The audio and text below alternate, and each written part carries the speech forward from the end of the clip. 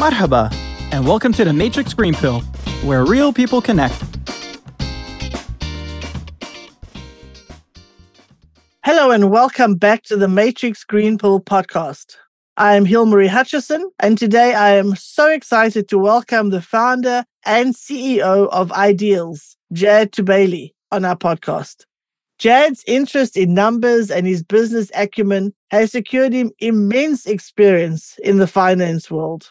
However, alongside his banking career, he also has a flair for entrepreneurship with more than a dozen startups under his belt. There's a lot of other interesting things we want to talk to Jad about, but let's hear from the man himself. Jad, welcome and thank you so much for joining me today. Thank you. Thank you for having me.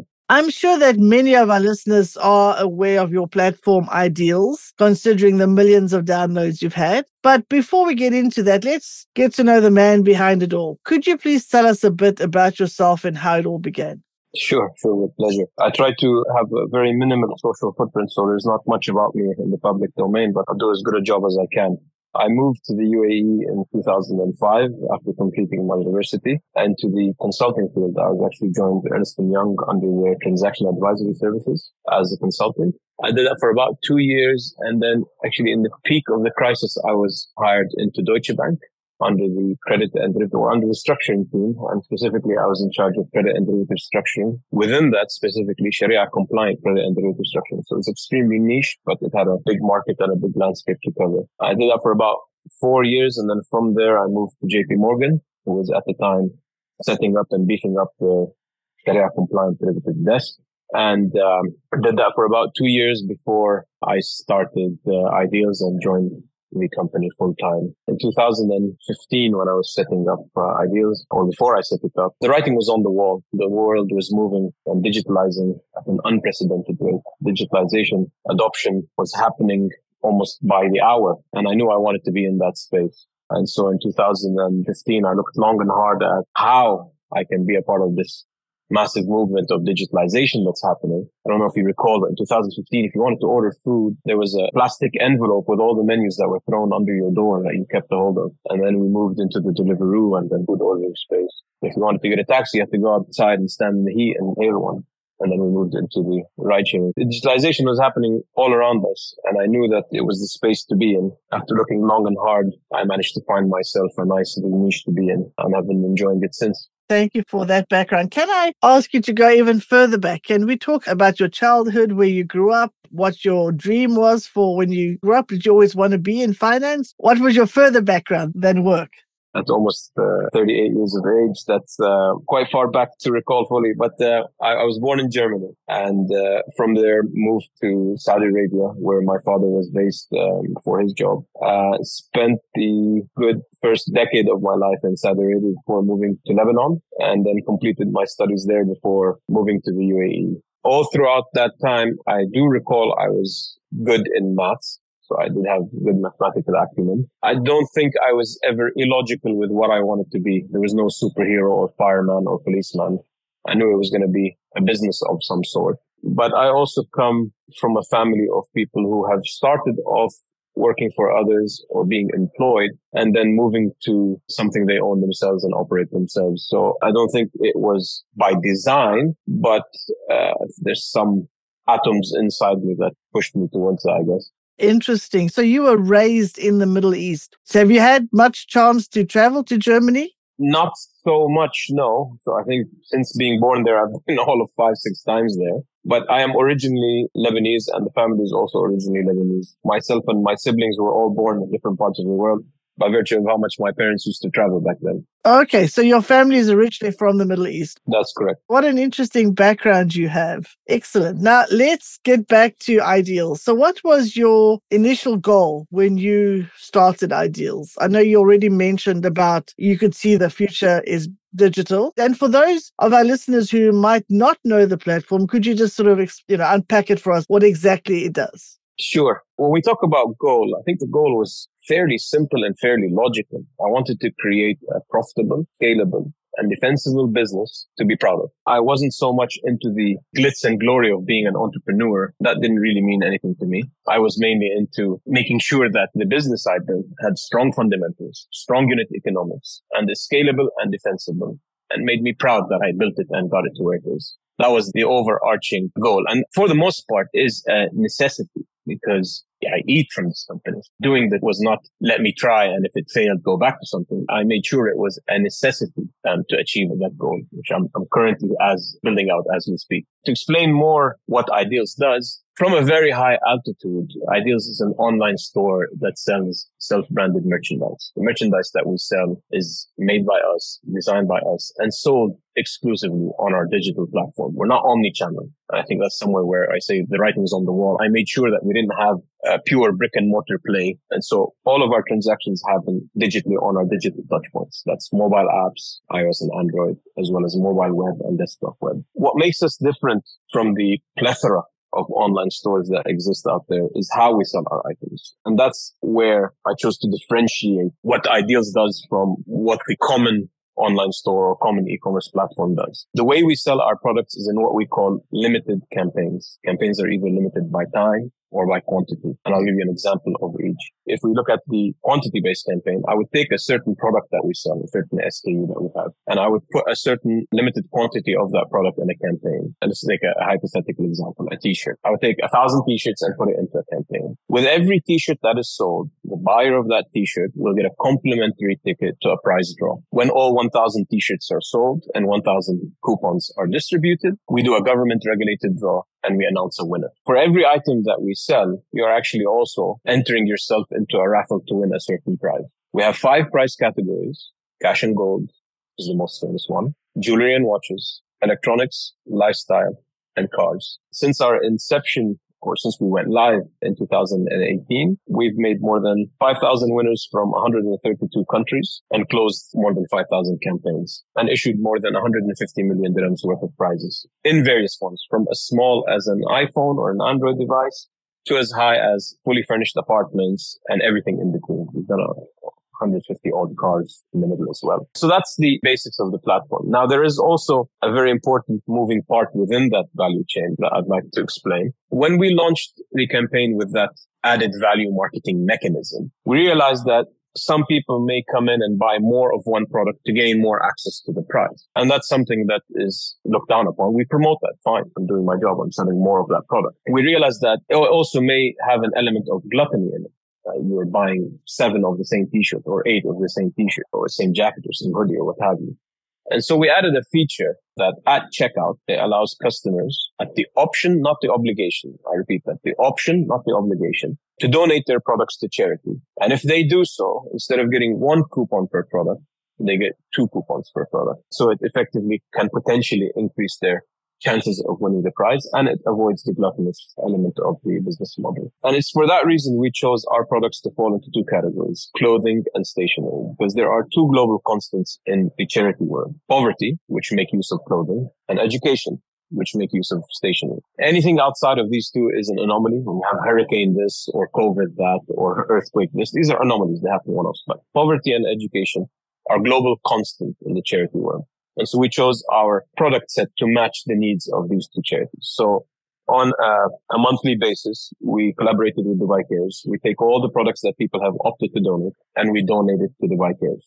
At their option, they have the option to tell us that they want to keep the pencils, they want to keep the hoodies, but they don't want the t-shirts. Then I have a forced buyback arrangement of taking back these items and then giving them the cash equivalent of these items.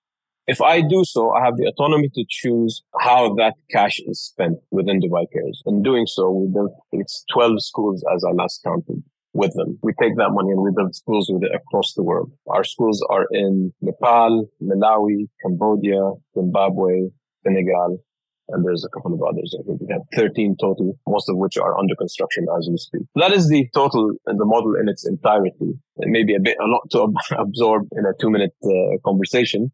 But that, for the most part, is what Idealz does. That's brilliant. I love that you've used the platform to create an opportunity to give back to underprivileged kids in all these various regions. That's absolutely brilliant. What were some of the challenges that you faced while setting up your venture, and what did you learn from your challenges? Customer acquisition and retention is not as easy as it seems. When you're creating a platform from scratch, in order to build a customer base for that platform, it's quite a tough challenge, not only to acquire them, but then to retain them. I think it's a lot of times much easier said than done. Even if you have a winning proposition, we have a proposition that allows you to win homes, allows you to win cash, cars, and everything in between. And still, we work day and night and work very hard to attract new customers and retain the customers that we have. So I think that was one of the biggest challenges. This is especially true when your model is something that I call true innovation. You're not taking a concept that has been proven in the East or the West or in Europe or what have you, and then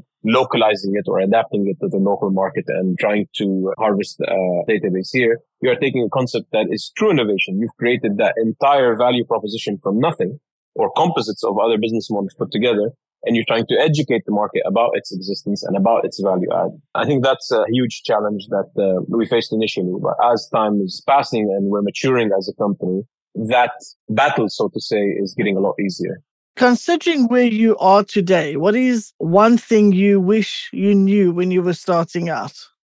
There's a lot, but I think the main ones is how much the business consumes you. The business has consumed me entirely. No less than 40% of my brain at all times is wired into the business, no matter what I'm doing or where I am. That's not something that is typical when you are employed in a position. You kind of adhere to the 9 to 5 and you'll only drag a bit beyond the 5 with some of the things. But in the case of owning the business and operating the business, it has consumed me entirely. I could be on a beach in the Maldives and I'm still thinking about work. No less than 40% of my brain, even when I'm asleep, is thinking of what next to do, how to do it, how to strategize, what I need to do, how many things are pending, where things are in development, and. So it consumes you completely. And it's not something that I frown upon or dislike, but I didn't anticipate being so wired into the business at all times. But the benefits are also that you're seeing the benefits of all that hard work, of all that effort in the results that you get at the end. So the rewards are there for that effort that you put into it.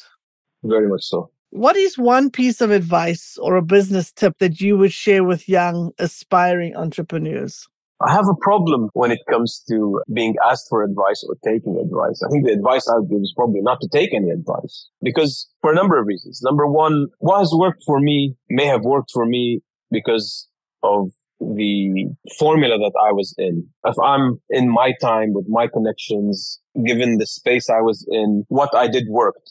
That has absolutely zero guarantee that it will work for anyone else. So you never want to commoditize what you've done and try to tell other people to use it in the odd event that it would not work for them. And I think that will not sit well with me. If I gave advice and someone used it and it failed, I don't think that would sit well with me. Advice has become a bit over commoditized today, and it's no longer as pure as we wanted. It's about getting clicks and getting impressions and becoming an influencer, trying to talk to aspiring entrepreneurs and so on. I by no way deem myself successful yet. I am on track. Until then, I don't deem myself worthy of giving advice. From an entrepreneurship perspective, you must have perseverance. You must persevere.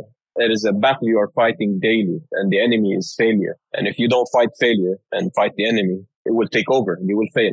That's probably the only one I will go away with. Beyond that, I think everyone should look at the ingredients they have at the time they have it and apply logic and use it to the best of their abilities.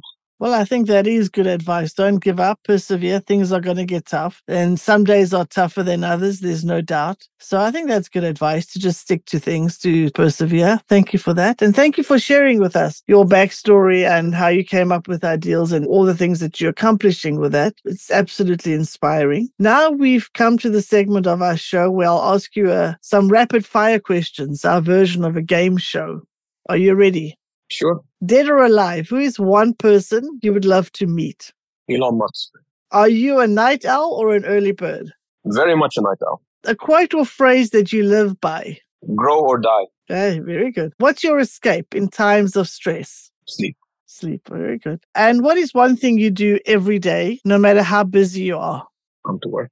Okay. Does that count? Does it count? Oh, well, I think work, not really. That is what keeps you busy, right? Yeah. But we let that go. Fine. Now, before we wrap up, we would like to do our green pool moment. What was your green pool moment, the action or event that was the turning point for you or your career? There have been several, but one notable one would be a moment that happened during my course of running Idealz. As a person with a banking background, you're almost conditioned that business is all about dollars and cents. Everything is numerical and financial in its true essence. But in operating Idealz, I have come to learn that there are elements beyond that achieve a similar form of satisfaction. Early on, when we had campaigns, given the size we used to all wear multiple hats. And I also used to call winners when we had winners. One person I called who had won luxury watch at the time had no idea that he won the watch, had no idea he was entered into the campaign that won him the watch. But when he came to collect it, he recalled that a friend of his sitting in a lobby had downloaded the app on his phone, had entered him into one of the campaigns that won him that watch. Now, having won the watch, that's a true form of validation that the platform is real, that this is not a scam, that this is something that you can actually win. And the natural reaction by many of our winners back then until today is that they come back and they enter into more campaigns because it's been validated. And so he entered into a couple of campaigns, and about a month later, he had happened to win again. And I called him and I told him that I only call with good news. He had won, I think, 20,000 dirhams at the time. He was completely in disbelief. He was stationed in Abu Dhabi and he asked if he could come down to Dubai and get it on that same day in order to keep the euphoric feeling of a winner.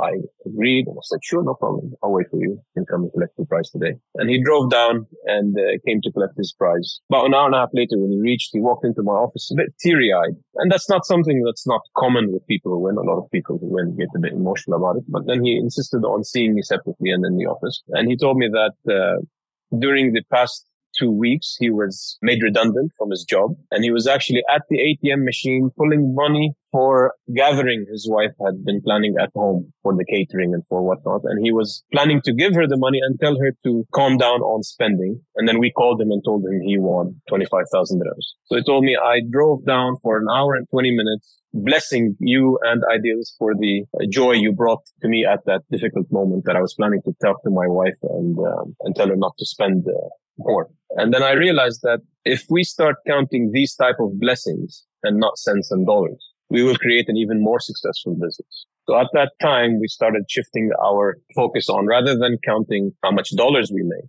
let's count how many people bless us. And naturally, if we have a lot of that, we're making money. So we deviated a bit of using brain to using a bit of heart as well, and tried to look at the business differently from there. And that has stayed with us intact till today. 5,000 winners later, we continue to count how many people bless us. And if we count more of these, we're definitely going in the right direction, and everything else will fall into its place. Jad, thank you so much for sharing your fantastic and inspiring story with me today. I'm so sure our audience is going to enjoy this conversation as much as I have. I love what you're doing with your platform, and that you using your platform to give back to the community by supporting schools and underprivileged kids in underdeveloped nations. I think that is absolutely fantastic.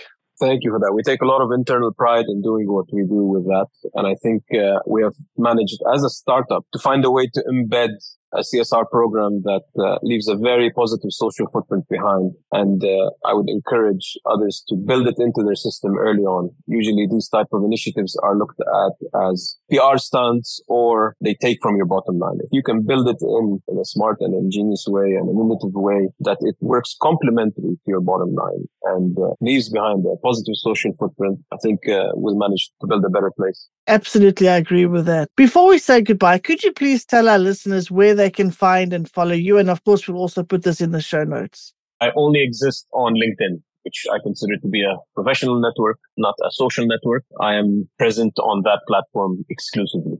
Okay. And then the Idealz, you have social network for all of that, right? Yes, at Idealz and pretty much all the platforms. Fantastic. Thank you again, Jad. It's been so lovely to talk to you today. I wish you all the very best, and I'll continue to follow the Idealz story and where you take it next. Thank you so much for having me. My pleasure. If you enjoy our conversations, please like and subscribe. See you next Wednesday.